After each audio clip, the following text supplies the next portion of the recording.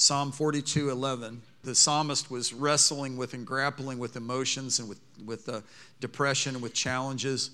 And in the Passion Bible, it says it with the term breakthrough. And I'm preaching to stir faith. I'm preaching for doubt to be starved and faith to come, for revival to stir in your heart, for restoration. And I don't know if they even have the Passion Bible on the computer, so I'm just going to read it to you. Psalm 42:11 says, "So I say to my soul, don't be discouraged, for I know my God will break through for me. So I say to my soul, do not be discouraged, for I know my God will break through for me. Then I'll have plenty of reasons to praise him all over again. Yes, living before his face is my saving grace." Wow, that's a good translation. Brings some freshness to the subject. It reminds me of 1 Chronicles chapter 14, just for the Old Testament foundation of what I want to bring to you today. First of all, I'm going to preach to build faith. I'm going to preach to starve doubt. I'm going to preach to rouse you with courage. I'm going to preach to push back demonic influence. I'm going to preach to offset depression and to push back anxiety. I'm going to download to make you effective and to equip you so you could carry something to others. The enemy hates this. He's working against you. He wants to sabotage you because you're the only light that America has.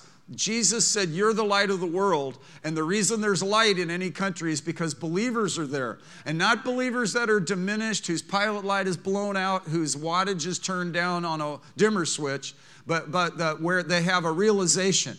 And it says here in 1 Chronicles chapter 14, with even someone like King David, it occurred to him, he realized in verse 2, that the Lord had established him as king. 1 Chronicles 14, verse 2, that he realized the Lord had established him as king for the people of Israel. So listen, exaltation, 1 Chronicles 14, verse 2, David realized that the Lord had established him as king. Do you know it says in Romans chapter 5, verse 17, that in Christ you and I reign as kings in this life? That Jesus is the King of kings? Who do you think the kings are? It's the people of God who were sinners and become transferred into the kingdom of light and become saints and are redeemed. Not self-righteous, not a righteousness of our own consisting of performance or works, but we have this impact, and there needs to be this with it, this realization. That spirit of wisdom and revelation, that stirring that can come, that when it happened to David, that it occurred to him that God had established him as king over Israel. I always pray that we would have people over us and authority over us that would have a surrendered heart. When the righteous rule, the city rejoices. And that people would be there for the right reasons. It wouldn't be to have obsessive power or I'll show you, the revenge of the nerds, some sort of fixation on power. But that there would be people that would provide leadership and quality care for the masses. That's why we pray for those who are in authority over us, in order that we may lead a quiet and tranquil life in all godliness and dignity. So it's always important. In fact, it's imperative that we pray for those in authority over us. God knows how to bring people down and raise people up so he can remove the satanic and the evil, and he could bring forth those that will yield to the Holy Spirit. Even if they don't exactly think like we do, yet the heart of the king is in the hand of the Lord.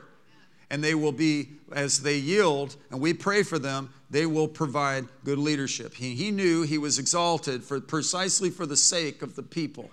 Exaltation, fame, power, all is for the purpose of lifting up Jesus. If God wants to give you an elevation and a platform, it's purely to serve. It's purely to honor God. It's purely to help people. That's the reason for exaltation. That would be the reason for fame. Your platform is interesting to God. The real estate of your platform, your heart, your capacity, your gifting, your expression, your facial expressions, your thinking processes, your faculties, your gifting. You're wired by God. You're made in his image. And it's wonderful. He said it's good. He said it's very good. Let us make man in our image. Let him rule over the fish of the sea, the fowls of the air. Give him dominion. God's called us to have a certain level of influence and impact through the course of our lives. And there, we all have a sphere. We all have a place. In fact, part of the definition of breakthrough is that we advance and we have success in every sphere and in every activity. So I trust God for the anointing to come on me when I'm preaching. I trust God for the anointing to come on me as a husband. I need the anointing as a husband, the anointing being the presence of power of the Holy Spirit. Can't do this stuff in your own power. Some people are prone to more disciplines and more skills than others, but at the end of the day, our humanity runs out of gas. And in fact, our humanity is actually crippled by sin, and we have a fallen situation.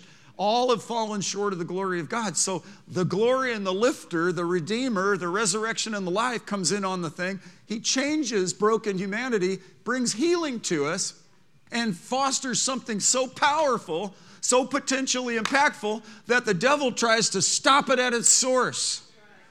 When they want to hinder water supplies, they find the source and they try to cap it. In the days of Abraham, he dug wells, and then after Abraham died, the Philistines tried to cover up the top of the wells with dirt. The book of Genesis. Isaac got out there with a shovel and started digging up the dirt off the wells. And there was contention. There was a fight. There's a fight against the spiritual flow out of you and me. And we've got to learn to understand that and just take our place. And this is why I'm preaching about breakthrough.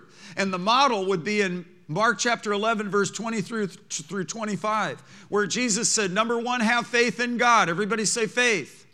Number two, he said, speak to your mountains. Everybody say speak. Number three, he said, pray big prayers. Everybody say pray. And number four, he said, by the way, when you pray, forgive. Everybody say forgive. So those four power words, faith, speak, pray, forgive, constitute aspects of what we will have to do to see breakthrough. We have faith. D.L. Moody back in the 1800s said, I prayed for faith and he thought it would come out of heaven like lightning. And then one day it occurred to him when he read Romans, the 10th chapter, verse 17. And so faith comes by hearing, and hearing by the word of God. So he went back into the Bible and began to study it. This is how I know 1 Chronicles 14, because I read it. This is how I know Psalm 42, because I read it. Well, you read it because you're a pastor and you're required to teach. No, I read it because I'm a Christian, and it necessitates, I have to have the Word to understand God's will, to understand His mind, to understand what's available to me. I have to inventory what has been given to me. This is a God who is a provider. He has moved on David's life. He has moved on Joshua and Caleb's life. He moved on Paul the Apostle's life. He helped Thomas through his struggles and made him a mighty champion. He caused change to occur throughout the nations from the gospel going forth in the day of Pentecost. You shall receive power when the Holy Spirit comes upon you, and you'll be my witnesses in Jerusalem, Judea, Samaria, and the uttermost parts of the earth. I really don't know what your Judea is, your Samaria, your uttermost parts, you have a footprint. You have a destiny. You have an anointing on your life, not only to model something, but to convey something that's different than you think it is, more powerful than you realize it is. The devil works to diminish us, to get us to under-evaluate and live below our realm. I mean, we see a sense of entitlement in the world of pride and selfishness, but in the kingdom, that's not what it is. What it is this awareness. When David realized God had established him as king, and it was for the people. It wasn't so he was great on Instagram. It wasn't so he was the most handsome champion of the world. It wasn't so he was a superhero. It wasn't so he could amass so much accolade. He didn't care about that. He realized that he had a service opportunity, and he was obedient. He was a man after God's own heart, and he would do God's will. And you see the struggles and the ebbs and flows. You even see in Psalm 51 where he so failed, and he said, God, forgive me, I've sinned against you. And he said, create in me a clean heart, renew a right spirit in me. He said, God, restore to me the joy of my salvation, and then sinners will be converted to you. And that's what I want to believe God for. Your prayer life gets better. Have you noticed you go to pray and it's like, you want a witness to be, I don't want to witness. I don't want to spread this misery I'm in right now. The devil wants to stop us at the very source of our connection with God and our connection with people. And we've got to just put a stop to it right now in Jesus' name. We are the ambassadors for Christ. We are conveying something to the world that they're in desperate need of. We need to learn to share Jesus effectively in a non-threatening way. We need to be ennobled, and this is a good environment for us to be reminded of that. We've come into this house, we're like-minded. Nobody made you come. What David did, just in a quick synopsis, is he took on more wives and he fathered more sons and daughters. And what it really is the diversity and the multifaceted fruitfulness that started to come from the realization, the revelation. Man, I have been made in God's image. Jesus loves me. Jesus died to save sinners. I qualify. And I now am made a new creature in Christ. Jesus has done something in my life. Remarkable. I bought with a price. So I'm going to glorify God in my body. I have been designed to go forth and that signs and wonders are to follow me. So that means I'm to be on the move. And I'm to be on the move in faith. And that breakthrough is to occur. And in fact, the Philistines heard that David realized this and got the revelation he was anointed as king, started fighting against it. When the Philistines heard that the wells were bubbling up with fresh water, they tried to throw dirt on it. The Philistines represent the enemy, represent attack, represent opposition, and they represent darkness to us. But Isaac digging the wells and David inquiring of the Lord, that's representative of our responsibility to have faith in God and speak to our mountains and command them to be removed. And to pray, believe, and receive when we pray. And when we pray, to forgive. And not allow unforgiveness and resentment to hijack and cripple our faith and our prayers and our mountain moving. We are not going to allow the momentum of our lives to be hindered by these lesser things. And we all know some of the trends and tendencies of our flesh, and we just have to continually crucify those and continually repent, continually surrender those and develop faith and overcome. We are the overcomers. That means we have things to overcome. We are more than conquerors. That means we have things to conquer, all right? I appreciate the reality basis of this. I appreciate that the Bible says, many are the afflictions of the righteous, but the Lord will deliver them out of them all. I'm not preaching to a room full of idealists with baseless optimism or just kind of glib about it and putting on a happy face. I'm dealing with the redeemed of the Lord who actually are reality-based, who see things harsh the way they really are. That's how we got saved. We got convicted by the Holy Spirit of sin and of righteousness and of judgment, and it compelled us, oh God, please help me. If there's a God, show me. I need you, Lord. And God provided some way for you and me. God touched our hearts, and it was usually through the catalyst of somebody else. I'm a product of being in contact with wide awake, genuine, technicolor Christians that weren't embellishing, weren't putting on airs, they weren't part of a cult, they weren't trying to get attention, they weren't seeking approval, they weren't trying to show off how powerful they were or how religious they were or spiritual they were. They were just people that basically just said, man, I had nothing, and then Jesus turned my life around. My life was a mess, and God turned my life around. There's hope for us. There's help for us. I can respond to that. I can't respond to 90% of the religiosity that I've seen since I've been a Christian, but I can respond to a heart that's authentic, to a person that genuinely says, God, I realize you're God, and you're a rewarder of those who seek you. And God, I want to walk in a manner worthy of you. I don't want to put on pretense. This needs no embellishment. I don't need to inflect anything. I don't need to make sure like a Pharisee I'm being noticed for my prayers or my giving or my sacrifices. God, I want this to be for an audience of one, but God, I want the anointing to flow so that breakthrough can occur so other people can get in on what you've given me. How good God is, how merciful He is, how tolerant, how patient He's been toward you and me. Are you kidding? What a testimony we have. That we're still here fighting the good fight of faith. That ought to give you courage, man. Given the stuff you've been through. What? So he inquired of the Lord, and the Lord gave him specifics on how to fight the fight. And I pray you get specifics on your breakthrough. The year 2020, obviously, when you go to optometrists, and the ideal is to have what kind of vision? Right. Yeah, so it's going to be a grand year. So David fought and scrapped, and under the technical leadership of God gave him specifics. Jeremiah 33:3 says, "Call to me and I'll answer you, and I will show you great and mighty things which you do not know." Keep asking, keep seeking, keep knocking. I realize some of your stuff is complex. You don't even ask somebody for counsel, because if you asked them, they'd glaze over and start looking at their phone. Yeah. And then they go, "Oh man, I'm glad I'm not you." That's what I've had that kind of help. My help doesn't come from man. Psalm 121 says, "I lift up my eyes, from whence comes my help? I lift up my eyes to the hills, from whence come my help." Well, it doesn't come from the hills. My help comes from the Lord, the maker of heaven and earth. And in fact, the hills, the mountains, are the things I'm commanding to be removed. So what am I going to do? David inquired of the Lord. I encourage you to get your stuff and go before the Lord and be extremely honest with him. He knows everything about you. So if you start doing something pretentious, then say, "God, I'm doing something pretentious." He'll go, "Yeah, I know." And then, "Thank you. Now I can do something with you." I've had that so many times in my prayer life. "Oh, I'm going through stuff." He goes, "Let me know when you're done with that." And it's like, "Oh, I'm here to connect with God. I forgot." "Well, you're Pastor Jeff." "I know, but I'm a learner. I'm a life learner. I'm still learning. Biggest room in my life is a room for improvement." No, the biggest room in my life is the throne room.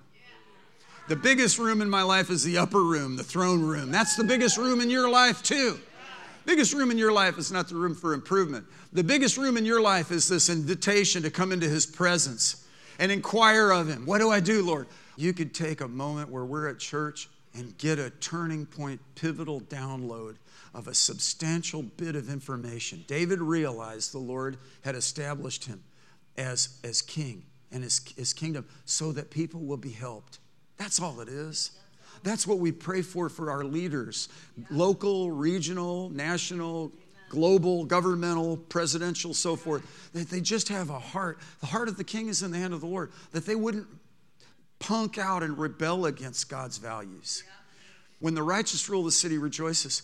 Nations have toppled because of the substance of redemption, resurrection, the blood of Jesus, the authenticity of the deity of Christ, all gets challenged in church, and church gets neutral and starts getting watered down.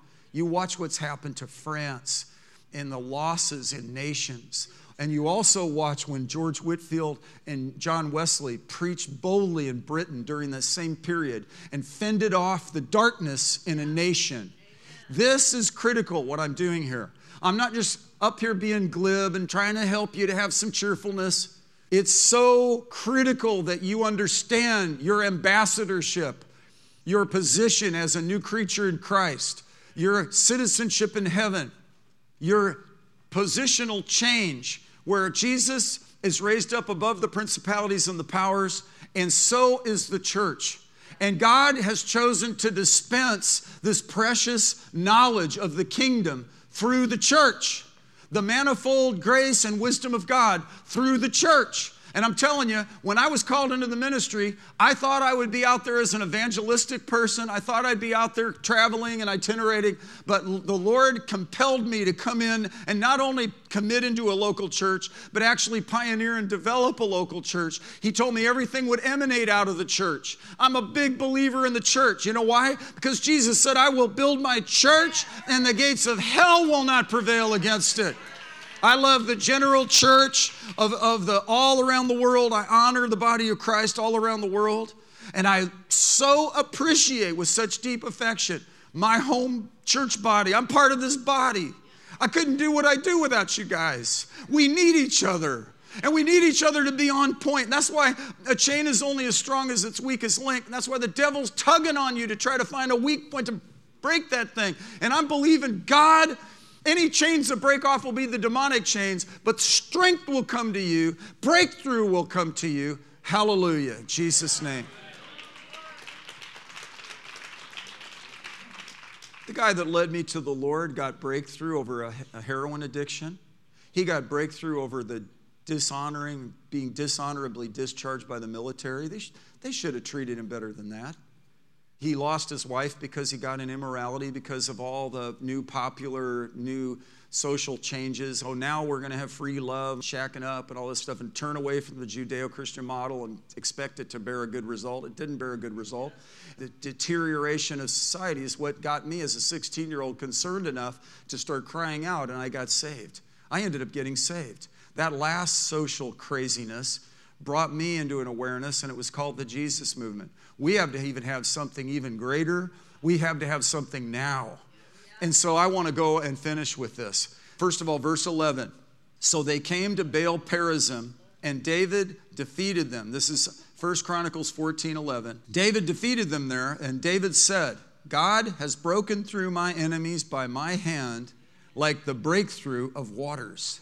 Don't you love the verbiage there? Therefore, they named that place Baal Perazim. What are the areas in your life where you could say, man, I conquered? That Vietnam vet told me that he had a heroin addiction and he got free from it. He told me that he had the disappointment of a broken marriage and God healed him from it. He told me that he tried Eastern religions and none of them worked. God healed him from pursuing the answer in the wrong places. And he looked at me and he told me Jesus changed his life. And in his feeble attempt to share the gospel with me, stuttering, feeling nervous, having trepidation, it was not his oratory that got me saved. It wasn't his charm. It wasn't his charisma. It was the simple power of the gospel. He had confidence that it was incorruptible seed and that if he just did the sowing and if he just sowed the seed, that there would be a good outcome. He had confidence in the seed. Say this with me. I have confidence in the seed. The seed of God's word. He said it does not return void without accomplishing what it's been sent to do. And it's incorruptible seed. It's precious. It will produce a harvest. Hallelujah. So he said the Lord has broken through my enemies by my hand. And that's where there's an incorporation of God's part and our part. God's responsibility and our responsibility. God does his thing. We do our thing. Our thing is mainly responding to how good he is. Having faith in God just means you're faithful and I trust that. And I'm going to live a life of that by speaking to my mountains. God, you're so good. And you spoke and said, let there be light. So I command these mountains to be removed. You shall have faith as a grain of, if you have faith as a grain of a mustard seed, you'll say to the devil trying to attack your kids when they're being bullied on social media, be thou removed. You'll tell the evil spirits that are bringing temptation into the life of your loved one, your grandchild, or the disruption that's not consistent with what you believed God for when you started. You'll command that mountain to be removed. And you won't do it like I'll try this out. You'll know it's deeply seated, deeply held, strong conviction. And it's not a bias. It's not like, well, that's sort of a trend that, you have this sort of faith. No, this is age old. By faith, we understand the world is framed by the word of God. By faith, the ancients obtained a good testimony through the course of their lives. And by faith, it's just confidence in God. Sarah thought, okay, I could have a baby even though I'm past menopause, and Abraham is not a spring chicken, and we could actually father and mother many nations. And they did. We're the result of their strong stand of faith. I appreciate what they did. I'm the result of it. I'm the result of the guy who feebly shared the gospel with me when I was 16 years old, November of 1972 in Southern California, in the midst of that hippie thing, anti-war demonstrations, air pollution. There's not going to be any more water anymore. Lines at gas stations, massive hostility in politics. And God created a breakthrough. God visited in my particular high school, nestled up there in the 35 miles from LA. God was moving. Every week people were getting saved. God was adding to the church daily those who were being saved. And then I remember the spillover of it in the early years of our ministry.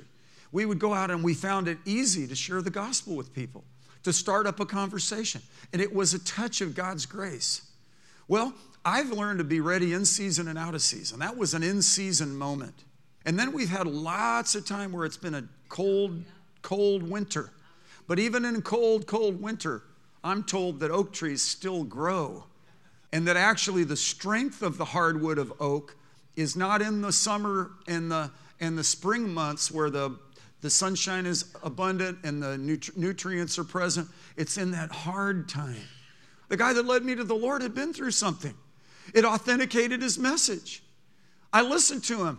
Much of it went over my head, except that something hit my heart, and it was that I was in the presence of a changed life. You are different than you used to be. You're a new creation in Christ. I'm talking to people who don't feel like you're very spiritual right now. I'm talking to people who haven't picked up their Bible for 3 weeks. I'm talking to people who feel like your prayer life is crummy. I'm talking to people like, God, if God really loved me, why is it like this? I had some honeymoon moments, but what is going on now?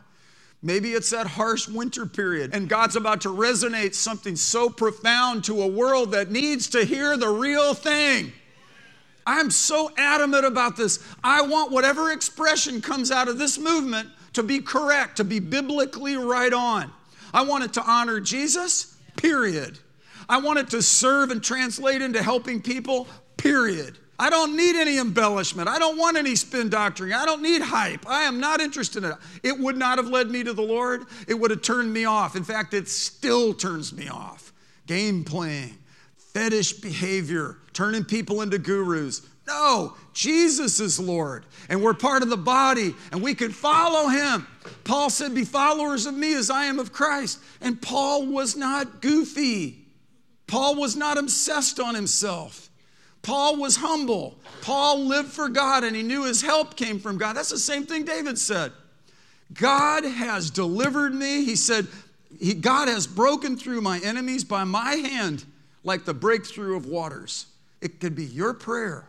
It could be at this time that you and we just stand on the conviction that God hears and answers prayer, and that he is faithful, that he watches over his word to perform it, even in your case, even in my case, even in our case, even in this moment. Today is a day of salvation.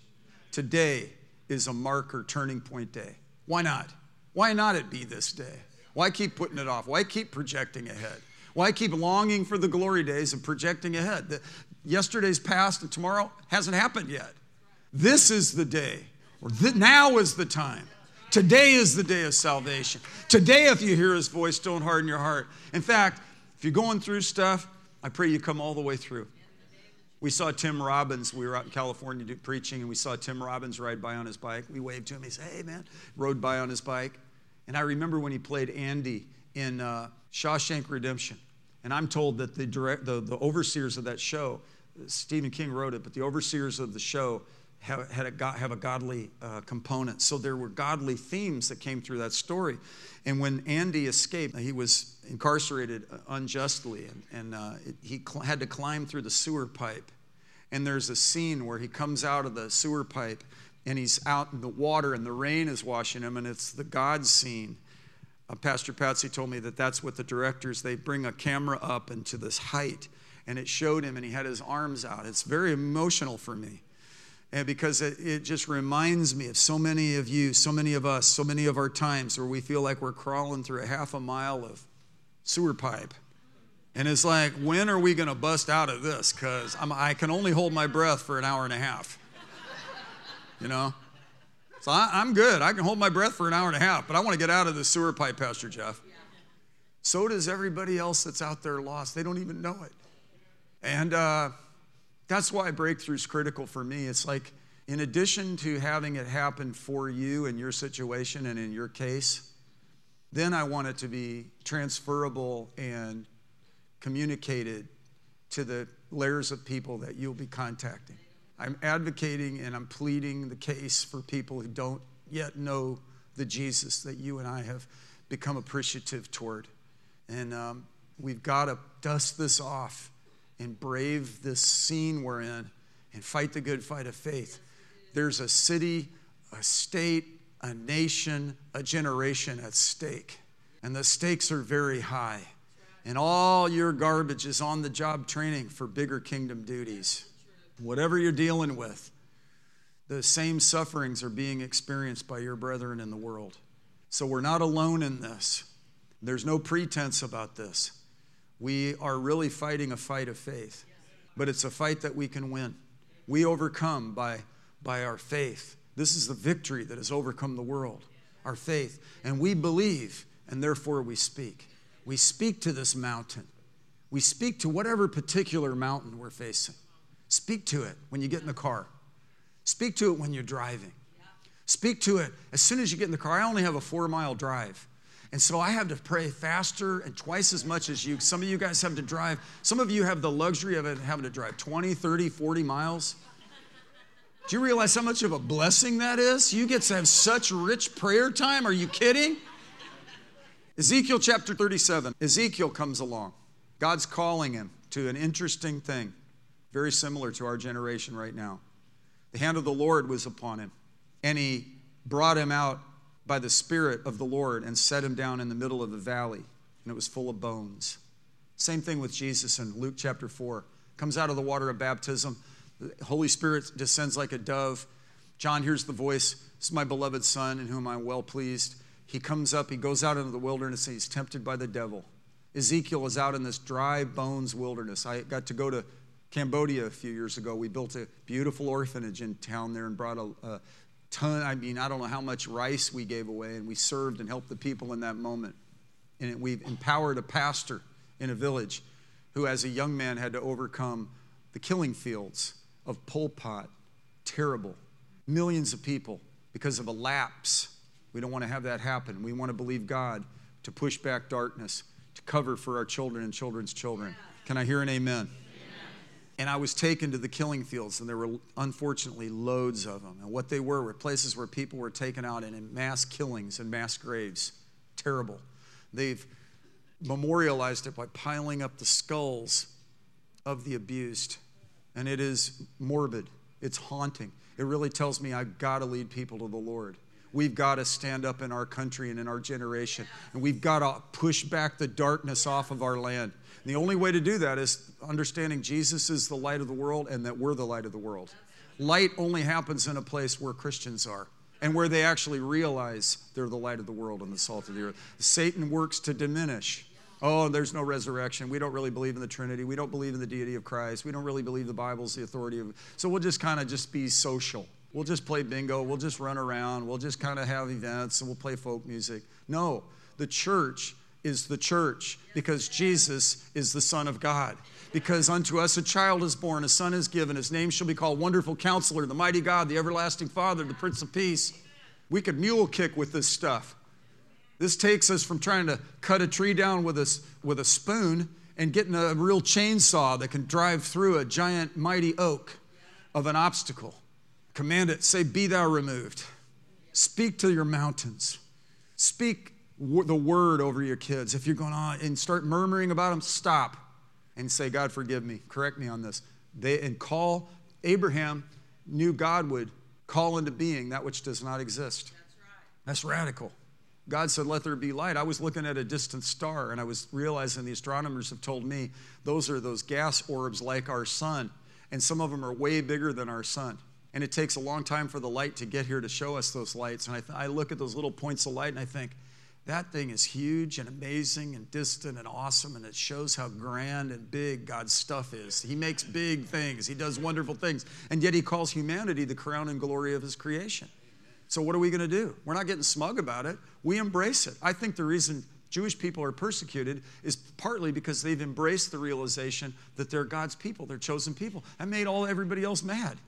When Abraham dug the wells and the Philistines hated it, they wanted to cover the wells. There's jealousy, there's selfishness, and Isaac had to come back another generation, had to dig. So I know I'm on a continuum, and I'm just digging. I've got my shovel in hand. I'm shovel ready. I'm trying to scoop the dirt off my life, and I want to scoop the dirt off my family's life, and I want to scoop the dirt off our church's life, and I want to scoop the dirt off of the community's life, and I want to scoop the dirt off of America's life. I don't want America to go to hell. I want people to be saved. There are over 300 million people here, and I want them to be saved. There are 1.4 billion people in India. I want them to be saved. The same amount in China. I want them to be saved. Russia is open. I want it to be saved. Amen. We start trailing off because we're so aware of our close proximity. But when David realized God had anointed him, it's just like Ezekiel. God's trying to show him, look at this valley of dry bones. It is what it is. Look at society the way it is. Yeah. And yet, I want you to do something about it. I don't want you to be overwhelmed by the morbidity of it. When I went to the killing fields, what was tragic was I walked through there and human bones and clothing, articles of clothing, were all on the surface of the ground.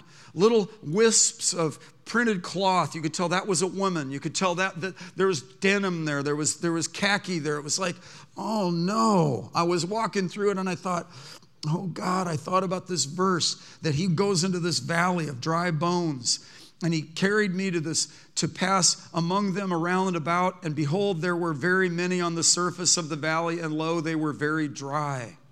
See, God wanted us to see. He wanted Ezekiel to see this moment. And he said, Son of man, can these bones live? And he said, well, Lord, you know. That's what we do. We go, we're going to defer that back to you. You're trying to delegate something here. I'm going to put it back on you. Let me get back to you on that. You know. And God goes, yeah, I do know, because he could call into being that which does not exist. But in verse 4, he says, again, I say to you, he said, prophesy over these bones. Now, Ezekiel's been prophesying. He said, I'm going to send you to a rebellious house. And whether they listen to you or not, they'll know a prophet has been among them. And so he said, don't fear their faces, just preach. Don't be results oriented. He's telling us as Christians, live your Christian life. And you might go through some suffering. You might go through some affliction. You will. There's no might about it. But yet, the Lord will deliver you out of them all. That's my final bias right there, is there's a breakthrough in here somewhere. God will turn this thing around for good. David said, restore to me the joy of my salvation, then there'll be change. And that's what I pray for. I think the guy that led me to the Lord, I don't know that there was anything more harsh than a heroin addiction, a dismissal, dishonorable dismissal from our government, coming to a country that didn't appreciate him at all, alienating his wife because of immorality, trying cults, and then finding Jesus. I'll tell you what, he was at the bottom of the bottom. He was older than me, he'd been there, done that. I thought, there's hope. You model something. He still doesn't know I got saved, unless he's in heaven. I live with the awareness that everything I do, he'll get the reward for it. Everything I do in my life, he'll get the reward for it. You may not know it. So I love Billy Graham, and I love Reinhard Bonnke, and I love bigness. I love T.L. Osborne. I got the privilege of getting to be around all three of those men to some degree. I got to see 750,000 people. I got to be there when Billy Graham preached in our city, when he said he was going to retire, and then he changed his mind. I got to see Kurt Warner get up there and preach. I got to see my own kids sing in the Salty production with 25,000 people. I got to see some wonderful things. I got to interact with T.L. and Daisy Osborne, who were pioneer evangelists during a time where they couldn't lay hands on everybody anymore because so many people gathered. I got to be around Bonnke, who a cyclone blew down his 34,000-seat tent, and what it did was, it was devastating until, it just expanded the potential to go from 34,000 to 1.6 million at one point in Lagos, Nigeria. And yet I'm not the product of that major type of outreach. I honor it, respect it. We've sown toward it. We've prayed over it. We believe in it. But I'm the product of being in contact with a wide awake couple of believers like you. That's why I'm preaching like I am. I know that this I can invest my life in and trust that there will be an outcome that will be catalytic. It will be a chain reaction. It will be the ripple of the pond effect or the domino effect, where it'll cause a precipitation of, hallelujah, supernatural revival in the church and harvest amongst the lost. He said, you prophesy to these bones. He said, well, God, you prophesy to these bones. You speak to your mountains. You command this breakthrough to come. You command the devil to pry his fingers off of your kids and off of your finances and off of your thought life and off of your hormones. A guy just told me I am a poster child for some kind of melanoma. And I said, well, that would not be something you'd want to pick to be. But since you are, let's give a big old hallelujah. I don't think that guy was happy. He got drafted, got addicted to heroin, had to deal with combat, got kicked out, and his life was spinning into failure. I don't think he picked any of that. But I'll tell you what he did do. He called on the name of the Lord, and he got radically and wonderfully saved and modeled it for me and told me that Jesus could change my life. I'm here today because he conveyed that simple message out of all that harshness and all that hurt. And that's what I want to finish with you guys. The valley of dry bones would be the lost. And we're to prophesy to the valley of dry bones.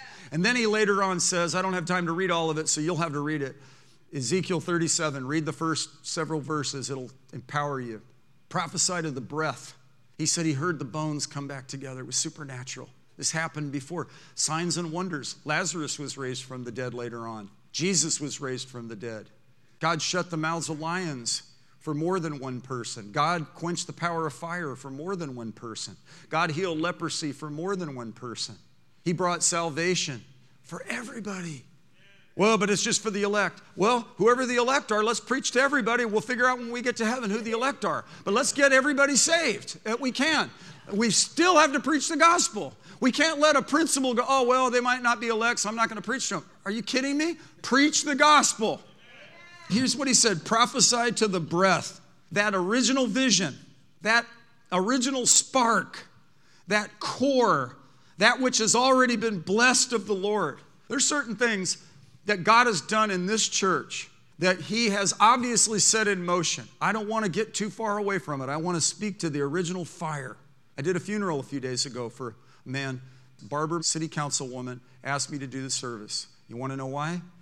Barbara had faith when we first came here into this valley, before you could see anything, when our church was not nearly as large as it is, and she had no physical observation of it, but had a spirit of faith. So we got in the valley, we got in the church. 6 months later, it flooded. I had developed so much connection with, at the time, the mayor and the city council. I was on a first-name basis with them.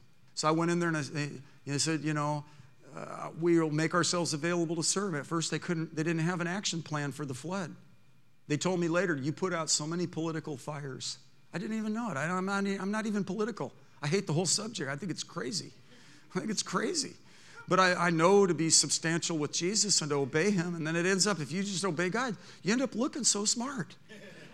They give you like Citizen of the Year awards, a Businessman of the Year awards. It's like, okay. I know where my help comes from. And I know it was just I overcommitted, and then all of you guys worked so hard. That was my testimony. And they gave us this award, The mayor got up and said, this church did more than all the rest of us. And I got up and I said, well, here's what my deal was as a leader. I got up and saw the situation, and I overcommitted our church, and then they scrambled and worked so hard. And on behalf of the 8,000 volunteers, that's why I would accept the award. Because I know, first of all, it was God helping us. Well, if God really loved you, why did he let you get in the valley and have you get flooded? He didn't have us get flooded. He just knew we would trust him and that we would respond to his word. That's all. And the reason it flooded, why did it flood? It flooded because it rained and the levee broke. That's my theology on that. If God really loved me, why did my kid make these bad decisions? Well, because they have free will and you're not in control of all of it. And they have to make choices. And by the way, didn't you make some dumb choices? Well, if God really loved me, why do I have these symptoms? Well, because we're in a fallen world. That's why it's so wonderful to stand on the promises of the word, and by his stripes we are healed. I said, by his stripes we are healed. I pray breakthrough on you. I pray you live out your days. Amen.